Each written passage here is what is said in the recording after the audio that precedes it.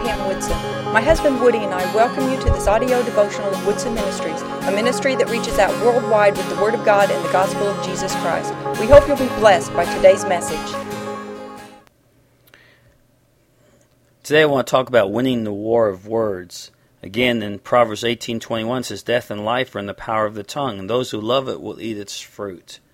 When I think about the original sin and how God gave Adam dominion over all the creeping things, over all the animals, over all the creation, literally, he had dominion.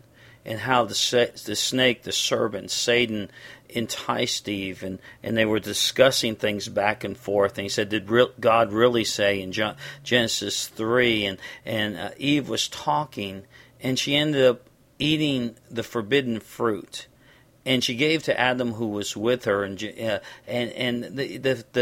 thing was that Eve was deceived. Adam wasn't deceived. Adam had authority, watched his wife eat him out of house and home, and literally did nothing. I mean, he was the one that was in charge. God had given him dominion. All he had to do was tell the serpent to shut up and leave, and literally drive him out.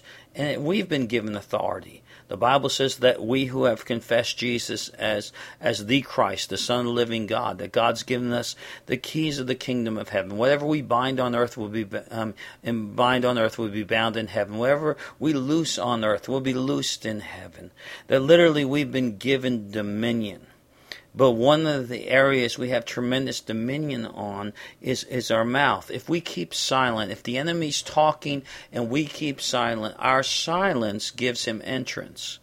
And that's why we need to continue to say what God says, and we need to stand up for what's right. One time when Jesus in Matthew 4, when he was in the wilderness being tempted of the devil, each time the enemy came at him with a temptation, he answered, he spoke, "It is written." See, he won the war of words. The devil said, he said. The devil said, he said. The devil said, Jesus said, and then the devil left. See, never let the devil have the last word. Whatever the enemy's throwing at you, don't ever let him have the last word.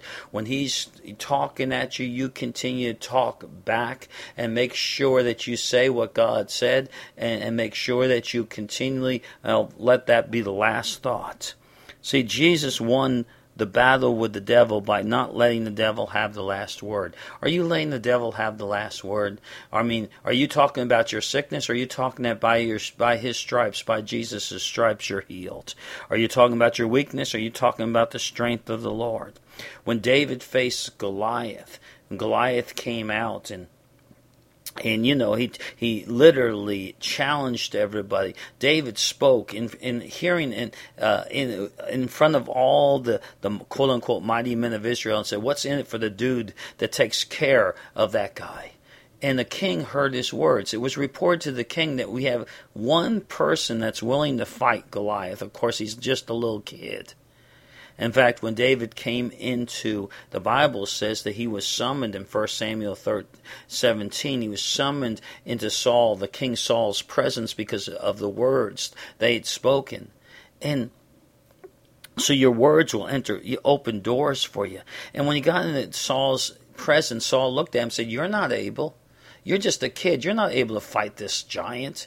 And David answered the king. See, he didn't keep silent. He answered the king and said, "You don't understand, king. One time I was tending the sheep, and a bear came out of my father's sheep, and bear came out of the woods, and I turned him into a teddy bear. And one time a lion came out, and he was going to attack the sheep. And I took the lion by the beard and wound him up, woo, woo, woo, woo, and let him go. And he's still flying today." I mean, that's pretty much his attitude.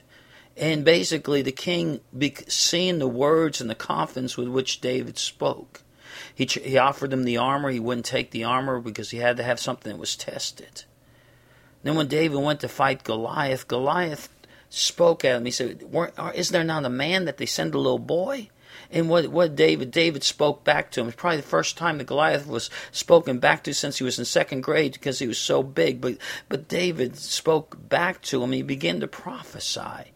He began to say, this very day I'm going to teach you how to get ahead, and it's going to be yours. I'm going to take your head off, because I'm not coming in my name, but I'm coming in the name of the Lord of hosts. And he won the battle with his mouth first, and then he enacted what he had spoken. And most of the times in our lives, we win the battle with our mouth first, and then the rest of it, the corresponding actions to those words. Win the battle of the words. Don't let the enemy have the last say. Say what God says and win the war of words.